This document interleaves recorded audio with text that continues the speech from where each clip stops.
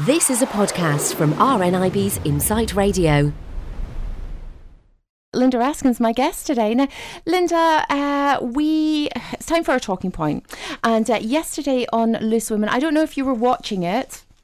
Were you? No, not yesterday. I didn't see it. Well, Katie Price at one point said that if she had, as a young woman, known that she was having a disabled child, then she would have aborted her child. But obviously, you know, now that her child's here, there's no way that she would ever have changed anything. Now, we obviously put this up on our Facebook page last night here at Insight Radio because, you know, there's been so many headlines come out about this. Yeah. You know, I would have aborted Harvey if I'd known he was blind, and kind of people have been up in arms about it. But there's also been kind of a lot of sympathy for her as well. Now, from what I believe, the actual interview was it wasn't what you think. It wasn't kind of salacious or as sensational as you know the papers are making out. It was actually quite a lovely interview, according to a lot of people. Mm-hmm. Well, I didn't see it, but I would say that you can and do criticise Katie Price for a lot of things, but I would say, and I only know what I read and what I see, that I think she's been amazing with her son Harvey. She's never hidden him away. She's obviously a loving mother. She adores him, and there's lovely pictures in the press today of Katie Price with Harvey. She was only 23 when she had him. She was a child, well, you know, very, very young herself. She's never shirked her responsibilities with him at all. I mean, not only is Harvey blind, he's got Prader-Willi syndrome, which gives a lot of other disabilities as well. But I think she's really brought him out to the best of his potential. So I don't know, I can't say, but in my own feeling, I don't feel she was wrong in what she said. I mean, now she loves him, she'd never do it now. You don't know how you're going to react. Nobody can say, because nobody knows till they're in that situation. Exactly. It's you know, one of those things. I mean, look at the headline that we've got in front of us from the newspaper. I would have aborted Harvey if I'd known he was blind. That's right. No, obviously, that's going to get, reading that is going to get people's backs up, and that's actually, you know, it's a really horrible headline. But I think reading into the story, yes, it has been quite sympathetic towards her, and obviously the interview itself, you know, it wasn't all about, you know, she wished she had had an abortion or anything like that. We did put it up on our Facebook page, as I say, and we did get a couple of reactions. Linda, have you got them there? Yes, I have got them here. Also, that headline just says, underneath that big headline, it says, you know, I'd have aborted Harvey if I knew he was blind, but I'm glad I didn't. Mm-hmm. And now she'd never change anything about him, you know. Now, there's a comment here from Liz Bailey, and she says that was a very brave thing to say, and I completely understand. I have an autistic son, and if I'd known before he was born, I would have done the same. I was a lot younger then, and I knew nothing about autism. I also knew nothing about being a parent, as he was my first. So I'm so glad there is no way to know if a child will have autism before they're born. If there had been, I would have made a terrible mistake. And then there's one more, as another one from Amanda Beckles, who says, I don't like her, that's Katie Price, but I have respect for her honesty. Like she said, her younger self. Now she's experienced the challenges and rewards of having a disabled child. It's obviously made her wiser and more compassionate. Silver linings and all that. Yeah. You know, I think it would be, you know, a very, very frightening thing for any mother to hear, that you know, she was going to give birth to a disabled child. Terrifying. And especially if it is the unknown, because I think people still look at disability and think, you know, if you have a disability, you have no life. And you know, that's very much the way, you know, I thought of myself, Linda, when I lost my sight. I just thought that this is it, my life's over. I'll be going to live in a home.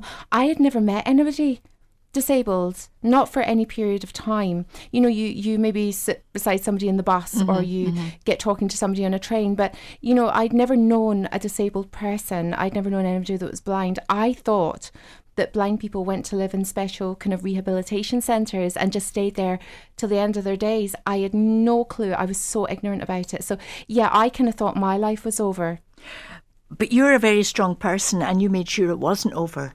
And you look what you've achieved. You've done so much stuff, and you don't let people trample over you and put you down. But some people aren't as strong as you, and they can't deal with that. They can't do it. But people with disabilities can do the most amazing things. Well, exactly. I mean, we hear about them here every day. I just look at, you know, my colleagues, and I think, you know, obviously not all my colleagues are disabled, but, you know, there are, you know, a few of us who share, you know, different conditions, but at the end of the day, it's some form of sight loss. And I've the utmost admiration for some of the things that they do. My dad founded, he opened a home, and he was the president of a Down syndrome society thing in Glasgow here. And therefore, I went with him occasionally, and I met all these Down syndrome people from, you know, teenagers to adults. And, you know, the main thing, first of all, they're so affectionate, so lovely. They just want to be with you and talk to you, and they smile. And if you make them laugh, they love it. And they could do such things. They weren't incapable of things. They could bake and cook and do all kinds of wonderful things. You know, and I think Katie has brought that out in Harvey. She's made the most of everything he's got. And I must say, the picture of him in today's paper, he just looks an ordinary boy. I have to say, I saw them the last time I was off sick. I was watching This Morning, and Katie was on with Harvey, and the love between them and the relationship between them, and he calls her babe all the time. He's, you know, they were just brilliant together.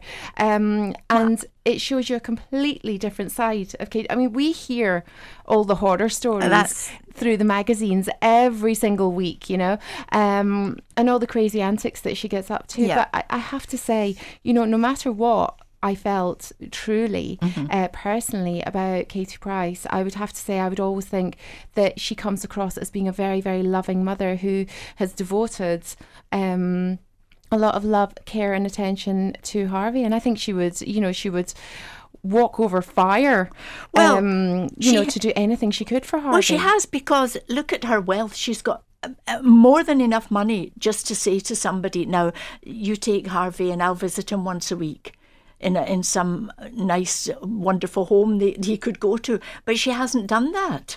And she looks at, I think she's got help, and why wouldn't she? She should have help. But I think she's been a marvellous mother to him. Yeah, I think, the prospects, as I was saying earlier, of having a disabled child when you don't know how to look after a disabled child. You've never had a disabled member of the family or friend.